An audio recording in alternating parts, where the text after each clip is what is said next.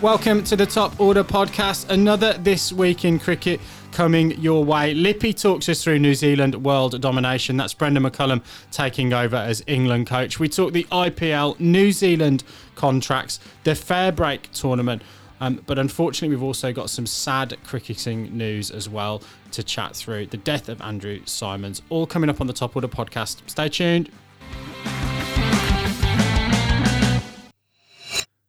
Well, boys, who thought we'd have been here again within the space of, 3 or 4 months talking about the loss of a cricketer that certainly from a personality perspective lit up the world stage for a period of time, Baldy, and from your home state as well. So I think only fair really to start with your views. Pretty raw emotions, I'd imagine. The news coming out just yesterday here in New Zealand. Yeah, I've really struggled over the last 48 hours, actually, boys, to be fair. Andrew Symonds passed away in Townsville, my hometown. He played cricket for the Wanderers Club in Townsville growing up. He was 7 or 8 years older than me going up through the grades, but lived in Charters Towers out in that mining country. We talked about it a couple of weeks ago on the pod. They breed them tough out in mining country, and he was certainly a tough character. Andrew Symonds passed away late Saturday night in Townsville in a single vehicle accident on a pretty treacherous stretch of road out there, and he'll be sadly missed by the North Queensland cricket community, the Queensland cricket community, Australian cricket community, all will very much miss Andrew Symonds. And the thing that I think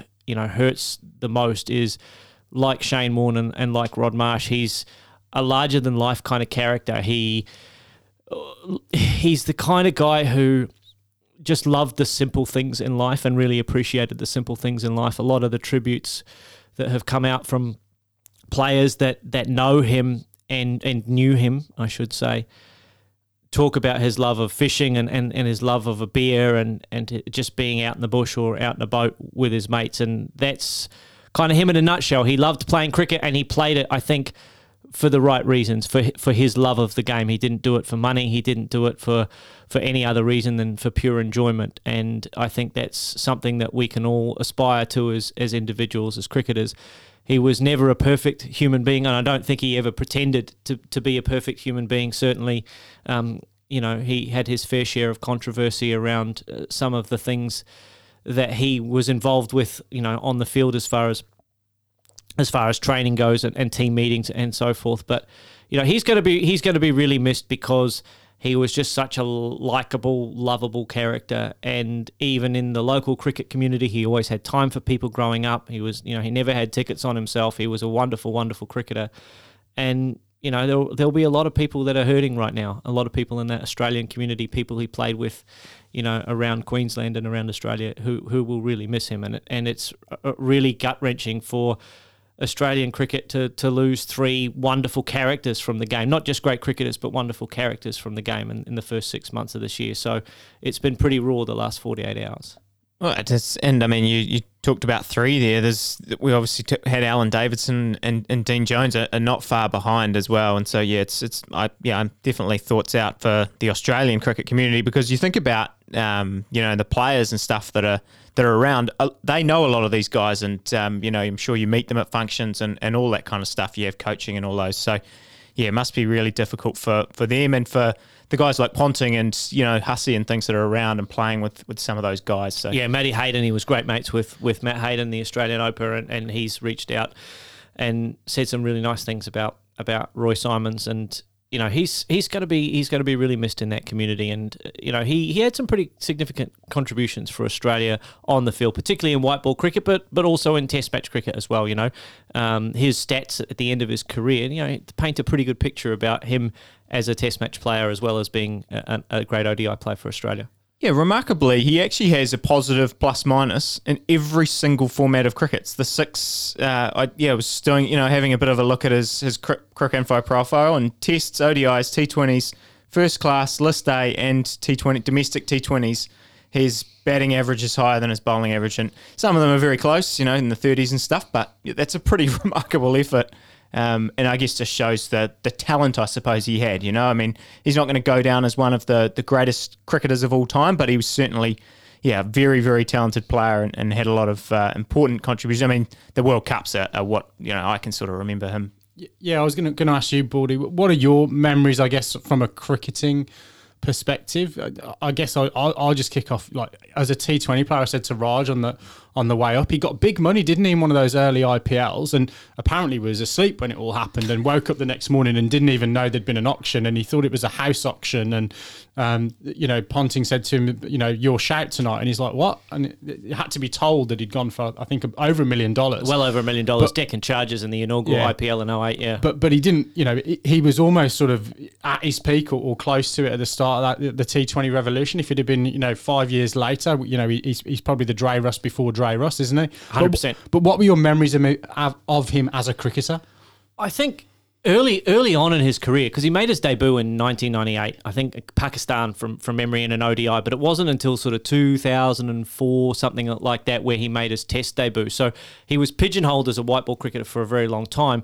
And of course, his World Cups, we talked about that, Stu. The coming of age for Andrew Symonds was really that big 100 he made against Pakistan in that 2003 World Cup. He was in there because of some injury and there was Shane Warne incident as well. He was suspended from the team. A couple of players were injured, and all of a sudden Andrew Symonds, as an all-rounder, bats, bowls a bit of meds, bowls some spin.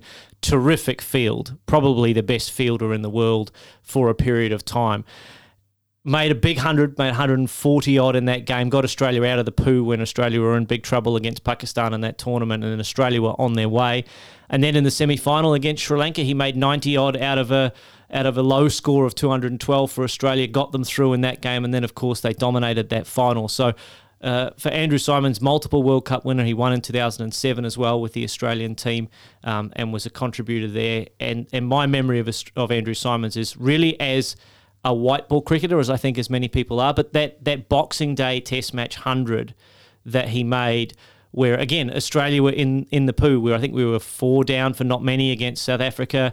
I think South Africa had posted a reasonable total on day one, and he joined his mate Matt Hayden at the crease, and they put on 280 odd together, and that was his maiden Test century. And the image I remember of Andrew Symonds is him kind of jumping up, and Matt Hayden's a big dude. He jumped 3/4 of the way up Matt Hayden, and was sort of had his arms raised in the air and his bat held aloft, and wearing the white zinc cream around his lips, and that's the sort of image that I remember of Andrew Symonds. But for me, he kind of played his best cricket, and it's kind of incongruous with this reputation as this kind of lad about town, very relaxed kind of character. He actually played most of his best innings when Australia had their backs to the wall against Sri Lanka in the final, 2003 World Cup, the 140 against Pakistan, we were in the poo. The 100 that he made against South Africa, we were in the poo. So he actually was a guy that could be relied on in really, really tough situations. But he was such a laid-back character that didn't feel like who he was as an individual. He didn't have that gritty kind of personality to him. And that's what I'll remember about Roy. Guys, let's move on from Andrew Symonds. And Baldy, can see the emotion on your face as you talk through that as a fellow Queenslander, so can't be easy for you. But we'll move and talk New Zealand contracts, Lippy. We have done a little bit of a deep dive. I think we were going around on the Slack channel this week talking about Bracewell over Neesham being probably the real standout decision in that contracts list. You've done a bit of research on the whys and wherefores. What do you want to say? Oh yeah, I mean, I guess there's been a lot of chat around that. I mean, I think that, as you say, that's the only surprising thing when I look at those lists. It's pretty similar to last year. Ross Taylor drops out and Jimmy Neesham drops out, and Ajaz Patel comes in. Fair enough, obviously, and Michael Bracewell's in, but I think it's really, I sort of thought, how is this, how does it happen? And, where can New Zealand see Michael Bracewell contributing more? Because when I think about that, Neesham is, first choice in the T20s, probably first choice in the ODIs, maybe? What do you think, Raj? Close? I think he's one of the first cabs off the rank, but I think he is not in that first 11, I don't think, for the ODIs. if you were to pick a 15-man World Cup squad, he would be... He would be in the 15-man squad. He'd be in the 15-man squad, and he's in your T20 side. Yeah. And not to be unkind to Ajaz Patel, but Ajaz Patel doesn't play a lot of white ball cricket and doesn't play a lot of test cricket and has a central contract. And Jimmy Neesham, who plays a lot of white ball cricket in 2 formats, doesn't have a contract. It seems incongruous to me, purely from a number of matches played point of view. Or in a 2020 World Cup year as well. Kind of doesn't make sense at all. Well, but you also think it's actually in the contract year, it's the 2023 ODI World Cup falls into this, and that's obviously in the subcontinent. And I think, because I had the same thought, like he must be in, he's got to be close. If I was picking that squad now, he'd be in my 15-man squad. But I think they must have looked at it and gone, I don't think we would pick him in our ODI squad if we were picking the squad now, because you look through, they've obviously completely ruled him out of the test squad. I don't know that he's even in the top 25. I've gone through and done 20, because let me read to you how the contract structure works, and that'll probably make more sense. So, I went into the NZ Players Association agreement to try and find. I was quite keen to try and find out what was going on. So, for the purposes of determining a player's overall ranking, the criteria outlined in clause blah blah blah blah blah in each contract year, New Zealand will rank 25 players against Test match cricket, ODI cricket, and T20 cricket, and they do all the same in all three. One list for each. List for each format. And the thing is that Tests is given double standings. So Tests is 2 points, ODI is 1 point, T20 is 1 point. I guess they must, rank them 1 to 25 and then kind of flip. And I don't know, I confused myself with all the maths there, but. Essentially, if you think about the games, we've got you mentioned the T20 World Cup, but then we've got 2 tests and 3 ODIs away in Pakistan. The home tests and ODIs are quite small series against Sri Lanka, and then an ODI series against the West Indies. Then there's away ODIs to India and Afghanistan, and the ODI World Cup in India. If you think about that, your all-rounder that you want to pick is probably going to be a spin bowling all-rounder if you're picking the ideal side. Whether New Zealand has a spin bowling all-rounder that they can pick in those formats, we've got Santner in the limited overs stuff. But, they've clearly just gone, well, Michael Bracewell, we think that you are a spin bowling all-rounder. And the fact that he slots in, when I've done all my numbers, I'm kind of guessing, sort of estimating where he might slot in. If he slots in, he's obviously in this 20-man squad to go to England. So that means you would think he must be in the top 20 there. So maybe he slots in about 18. And those points that he accrues there, actually, it's quite a significant amount. And even though I have Neesham above him in both the other two formats, it's a weird sort of system. And I think people might be, I don't know, maybe there'll be something that comes out and they'll go, oh, well, there is some sort of beef around Jimmy Neesham or something like that. But I actually think it's more he suffers because of the fixture list that we have rather than sort of anything. I wouldn't surprise me if he plays far more games than Michael Bracewell, as you said. So did you have Jimmy Neesham ahead of Ajaz Patel in terms of numbers then? Look, I didn't. I only did Bracewell Neesham. I haven't done my complete maths because it threw my head into a complete tailspin. But I actually think Ajaz is probably in your top 25 in both those two formats. Maybe not in the T20, but I think if you're thinking about an ODI World Cup, I thought he played pretty well in the Bangladesh series that he had. You take Santner out, maybe something happens to Santner, something happens to Sodhi.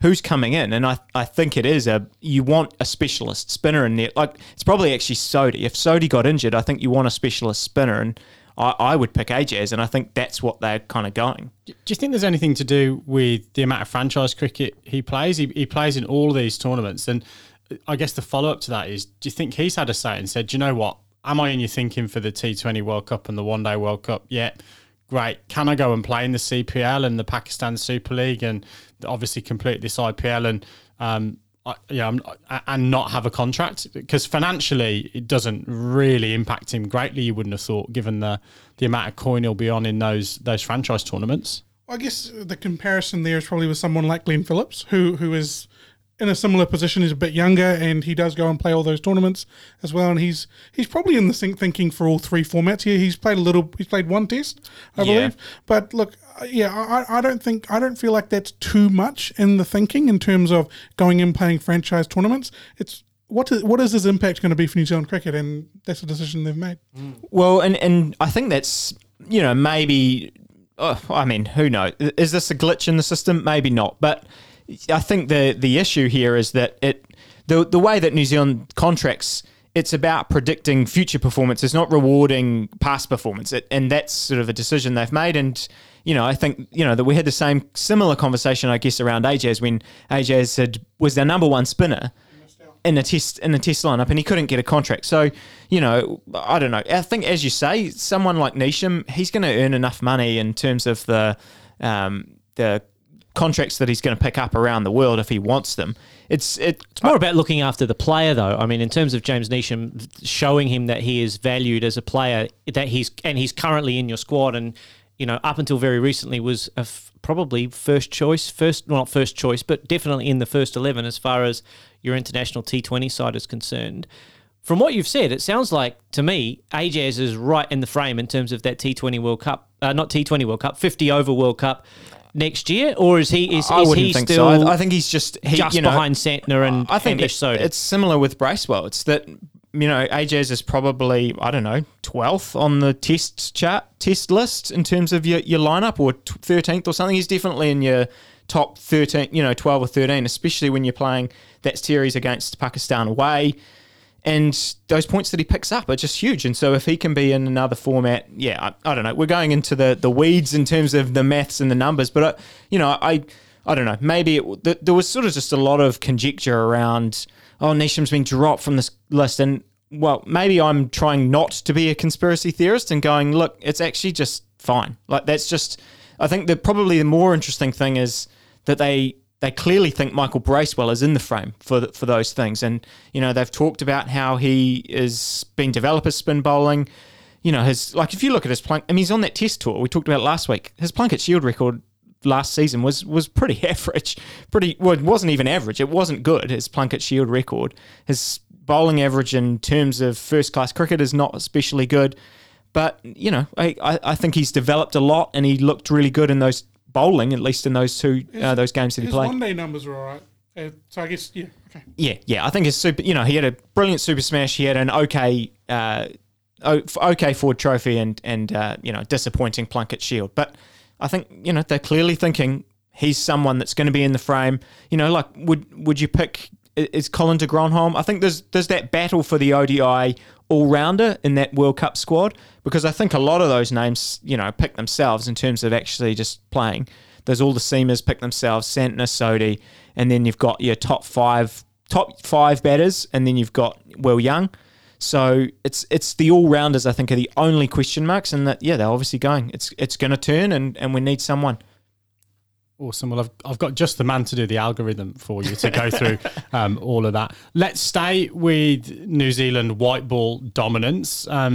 Sophie Devine, Katie Martin, Susie Bates, all involved in the final of the Fairbreak tournament. Lippy, I know you've had a keen eye on that as well.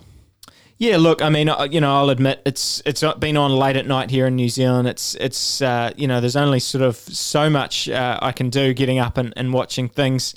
And so I've really only caught highlights, but I guess I just wanted to shout out the Kiwis. It's something I enjoy doing on a regular basis. And I'm really hoping we're going to get to chat to one of those players in the next month or so, that we can try and talk about this tournament, because I think, as I said a couple of weeks ago, I think it's been an interesting concept, and the way that actually, I guess what comes out of it is probably almost more of my interest. I think it's been great that they've already confirmed that they're going to play the next edition of it in March next year in Hong Kong. So look, I think from that point of view, I think there's a very good indication that it's been a real success. There's been, everything that you see in terms of, I suppose, all of the media that comes out of it. It's all been incredibly positive, especially from the players that weren't, all of those associate nations that we mentioned, and all the players that, weren't at that World Cup and I guess didn't get to showcase their skills in that environment. So, I think it's been really, really positive signs, and obviously massive shout out to Sophie Devine and Katie Martin getting the W, the Tornadoes, and Sophie Devine another 50 in that final, set up the win. And I mean, she's won the Super Smash, the BBL this year. It's been a great, obviously not a great year and for New Zealand in terms of the World Cup, but individually she's picked up a lot of trophies this year. We'll continue with our tenuous New Zealand links through the course of the podcast. Brendan McCullum, probably best known for his white ball cricket, is taking over the England Test side. Some reaction from, I guess, this side of the pond first. Raj, are you annoyed that there's a New Zealander who's recently played such a big part in New Zealand cricket taking over, against the enemy, England? No, not at all. I think, there was a job there and he was clearly better than all the other coaches that are out there at the moment, and they chose him, so fair enough. I think that he brings a really positive attitude that I like. I love seeing people go out there and really attack the game, so it's going to be interesting to see how he transforms that sort of English way of playing the game, or how they have played over the last few years, because he did an incredible job for New Zealand cricket. I was thinking about back to that time where, in Sri Lanka, where Ross Taylor, that regime got overthrown and it was a massive coup. But really, that was a massive turning point for New Zealand cricket. It was a brave thing to do. And look, we're still reaping the benefits of it at the moment. So hopefully he can bring that to England as well. And Lippy, for English listeners, I've seen quite a lot of press that's referenced the fact that he started the cultural revolution for New Zealand in Test cricket, which Kane obviously has inherited and got the mace for the World Test Championship. For people who probably aren't aware of that, what did that look like in terms of that rebuild, and what role do you think he played in that?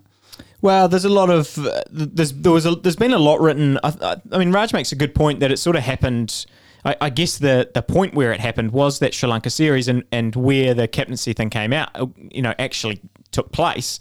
But I guess the place that they all sort of reference is us getting demolished in Cape Town and getting bowled out for 45. It was, I remember watching it, and it was just a complete disaster. And, they talk about how McCullum, Hesson and Bob Carter, and I can't remember, a couple of the leadership team, all sat in the room and were kind of like, who are we? What do we want to do? And what is this team? Who are we? How do we want to play this game? And, they talk about, who are we as New Zealand cricketers and what that means and all of that kind of stuff. And obviously it went, I think about some of that stuff happening around when Phil Hughes died, actually. I sort of remember New Zealand decided for a while that they wouldn't bowl bouncers in that game. And then, and McCullum came out and just smashed it. Like they all just sort of, I don't know, like they threw the shackles off or something, and it worked, and they turned around that Test series and they won a game. And I don't know, it's just there's sort of just all these things that I guess happened, and that New Zealand team just sort of had this vibe suddenly of being this, positive side. We had a vibe of being the good guys and all of those things. And I suppose they all, McCullum obviously played a huge role in that. And it'll be very interesting to see how he goes in the England stuff, because, England, they reference him. Owen Morgan references him in terms of their white ball turnaround, doesn't he? And I was massively surprised when it happened. When we've talked about it, we've always had other names in the mix. It's always been Gary Kirsten who's been thrown out there. Graham Ford, I think you said, was someone who was getting thrown out in the media. I'd not heard a whisper about McCullum. And when you see McCullum, you immediately think white ball stuff. But there he is, and look, I'm sure he'll have an impact. Whether it leads to wins and stuff, we're about to find out. But it's going to be fascinating watch either way. What do you think, Binksy? From your point of view, is this an exciting appointment as an England fan? Yeah, it's really interesting to have seen the press, and I think, look, there is a commonality between the English press and I think the New Zealand press to an extent. You do try and knock down a tall poppy at times, and we do that in England as well. And straight away, the comments were, hold on a sec, this guy, what's he done in red ball cricket? Well, I'm like, he's got a triple century, he's averaged nearly 40, and he's rebuilt a side and essentially put the foundations in for them to become number one side in the world. So that's pretty reasonable for me as his red ball pedigree. Surprising yet that he got that gig ahead of the other one, but then even his explanation of that, I didn't want a cushy job. I didn't want to inherit a side that's ranked number 2 in both white ball formats and maybe just tweak a little bit of what's been done and look after that side. I want the challenge of Test match cricket. A nice little not so subtle insult there to the England side, saying they are clearly at rock bottom, and I wouldn't have taken this job if it was too easy. Well, yeah, maybe you read it like that, Stuart. I think that the best thing for me though in terms of the appointment is this is, I think, the third time they've interviewed Gary Kirsten, and the easy decision would have been to say he missed out last time to Chris Silverwood. He was mentioned in dispatches in a previous, maybe when Bayliss got the job. So the easy call would have been, do you know what? We've overlooked this guy a couple of times. He's coached India. He's coached South Africa. He's got a fantastic Test match record. He probably is, from a CV perspective, the guy to come in and do this. And they've gone, do you know what? Someone through the process, whether it's the interview process or the due diligence they've done, has emerged as a bit of a left field candidate. And they've taken, I think a pretty decent punt on this. It's certainly going to be bloody exciting. And look, I believe he's going to have some input in the selection meeting that takes place this week for the squad against the Black Caps. And look, if there's anyone that's going to plot their downfall, he's a pretty good man to have in your corner from a strategic perspective, isn't he? Yeah, I'm not so thrilled about I'm not so thrilled about him taking over. And his first series is against New Zealand, and yeah, I don't know. I mean, Baldy, we've kind of steered away from you for a little bit, but let's come back in terms of a neutral perspective on this. I think I threw out in the Slack channel, New Zealand's sort of subtly kind of taking over world cricket. We've infiltrated Australia. We've taken over the IPL. We've got Vittoria in Australia. What do you make of this? Is this going to be, if you were an England fan, would you be buzzed about this? I would be massively excited. Even as an Australian fan, I'm massively excited about Brendan McCullum coaching this England cricket side. Why? Because I think he's going to get the most out of their young batters. They're young batters who need a bit of a dose of, hey, look, you guys are good enough. Play without fear. Don't worry about the outcome. You just go out and express yourselves and you do what comes naturally to you. I think he's going to get the most out of the likes of Zach Crawley, Ollie Pope if he's back in the side, those young players who just maybe need a little bit of a hug from their coach, or at least a little bit of a mate. I don't care if you get none. Go out and express yourself. We're going to play without fear. We're not going to worry about the result. We're going to play attacking cricket. We're going to play entertaining cricket, and the result will take care of itself to a certain extent. And I think they're going to benefit massively for that. There is a train of thought that England need to earn the right to be attacking, and they need to be able to play, risk-free cricket for long periods of time and then earn the right to attack. Well, bugger it, I say. Let them go. Let those young fellas go. And look, it can't get any worse than it has been for England over the last 12 months. So That's what Brendan said. They may as well go have a bash at it. And if he can get Ben Stokes on the same page, and it sounds like they're perfectly in sync at the moment. And it's easy to be in sync at the start when there hasn't been a game played and you haven't lost a tough test match and all the rest of it. But hey, if they're on the same page, I think this is a massive shot in the arm for English cricket from a red ball perspective. If they can get Broad and Anderson back in the side, it's lookout time in 24 months for me. That's a great point. You mentioned a lot about young cricketers and Brendan McCullum having that ability to bring them through and give them confidence. What do you reckon he'll do with the battlers like Stuart Broad and James Anderson? I think he'll just let them do their business. Honestly, I do. If they want to be part of the side, Ben Stokes wants them in the side. I think they're still England's probably best two bowlers, at least for the next 18 months or so. You've got a young fella, Ollie Robinson, on the rise. He's going to benefit from that kind of fearless approach. I think they're going to be back in there. They're going to have a little bit of vim and vigour. They're certainly going to have a chip on their shoulder, both of them, and have a point to prove that under Ben Stokes they can still contribute successfully for England. So I think all things are pointing in the right direction for now, but I may be having a glass half full approach here for this England cricket side, as I often do. I've got a chance for you to express yourself here, Binksy, just around what do you think a wicketkeeper or that number 7 spot looks like under a coach and captain like Brendan McCullum and Ben Stokes. You've got some conspiracy theories, I feel. Yeah, I have. For those of you who don't know, Raj and I live just around the corner from each other, and we avoided talking about Jacinda Ardern on the way up today because it normally winds us up talking about our government. We talked about cricket instead. And I just said to Raj, it's really interesting. Who's been keeping wicket for Punjab Super Kings in the IPL? It's not been Johnny Bairstow. No.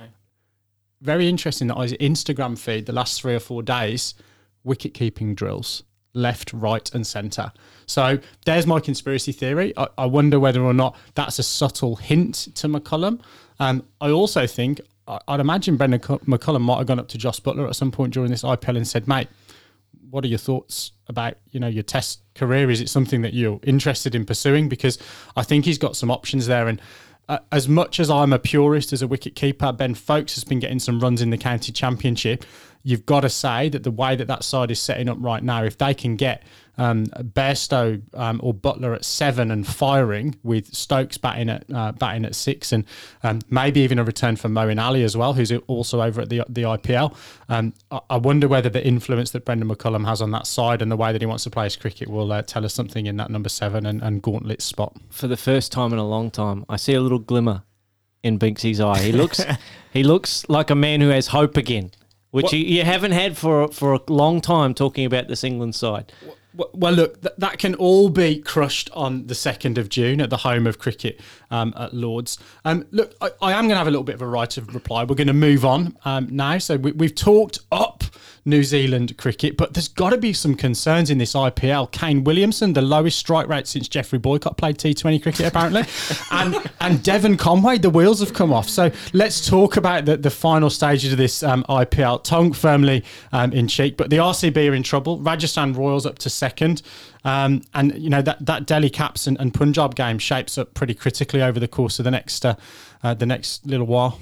Yeah, look, I guess we'll say off the bat, we've kind of saved the IPL to the end here, really, because we're not going to get the episode out for a few days, and things every time we talk about the IPL, it kind of flips on its head. It's gone from, very close and everyone's in with a shout. Then suddenly the top 4 are straight out. And then, now it's kind of flipped around a little bit. And that 4th spot is very much up for grabs. As you said, Binksy, personally, I actually think whoever wins that Delhi Capitals Punjab Kings, which will be played, it's playing tonight, New Zealand time. It'll be played. I think whoever wins that game probably finishes 4th. I know Raj is glaring at me because I know he wants RCB to get there. But I will just quickly address your New Zealand thing. Kane, I want to have a bigger discussion about, but actually let's give Conway a bit of leeway because he got absolutely shafted for his first baller because there was no DRS. The DRS wasn't working and it was going way down leg. Mate, no room in the scorebook for the story, mate. And he got an absolute ripper last night. Not often you get a chance to watch Devon Conway at 10 o'clock at night in this IPL, so I stayed up and watched him. Well, and at least you're in bed by 5 past. Well, yeah, he did get a very good delivery from Mohammad Shami. So we'll quickly move on from there. But look, Kane, I mean, you made a joke about it, but I did see what did I saw? I saw some sort of stat that is his total batting impact, which I assume is something quite important. Baldy's your expert on this. What's the total batting impact, Baldy? Well, you start off with your average and then you multiply this by the strike rate, and then it's balls faced in the power play, and I think there's something to do with spinners. Yeah, I assume it's important. I did see this, and someone said that it's his total batting impact for this tournament is negative 111, which is the worst in IPL history. That sounds bad. So that does sound bad. And I guess, I think at the start of the tournament, I said I would love for him to just completely sit out, maybe Sunrisers completely to just not to forfeit every game so that he can, rest his elbow and get right for this Test series. But obviously, it's not been good shopping for Sunrisers. He's retained as the highest priced player on their list. There's, you've seen players like Rashid Khan and David Warner go out and do good things for the teams that they're now involved in. Is there any part of you, Raj, that's starting to go, well, this is a bit worrying, that he kind of doesn't look like he's batting fluidly, I suppose? Not at all. I think he's getting himself in the mindset for the 2nd of June, to be honest. With Test cricket. Test cricket. Now, look, there's going to be ups and downs through everybody's career. Going through, he's come off a long layoff for his elbow. Yeah. Look, I don't have a massive problem with it. He's not the only one struggling. There is a long list of very, very good batsmen in the IPL this year really struggling. Look, at the end of the day, this is going to sound a bit. What's the word I'm looking for? All of the above.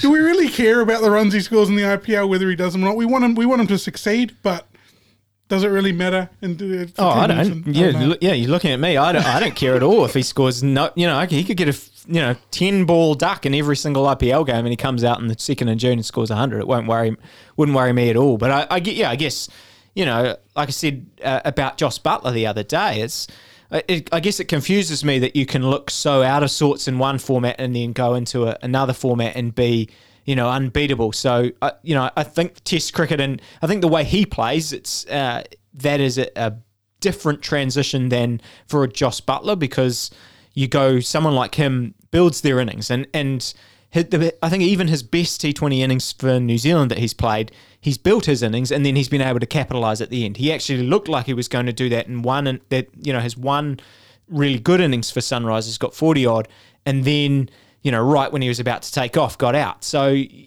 someone like him, they've got to do that and then take off, and he's been not even really getting starts in this tournament. So it hasn't been good at all.